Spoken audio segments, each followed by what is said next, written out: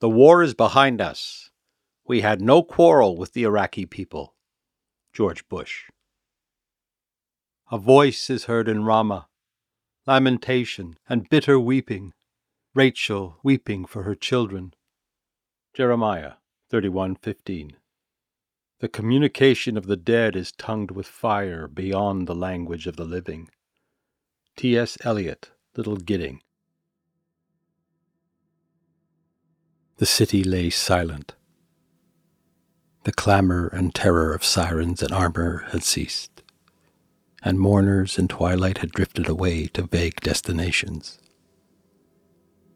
I sat on a stone in the square of the martyrs and watched the moon rise. Circled in sackcloth it rose, whitening the great shattered bones of the bridge of the martyrs broken and strewn in the river.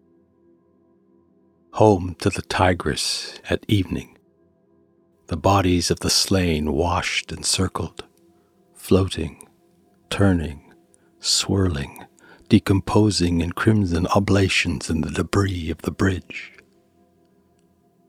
They said no syllables.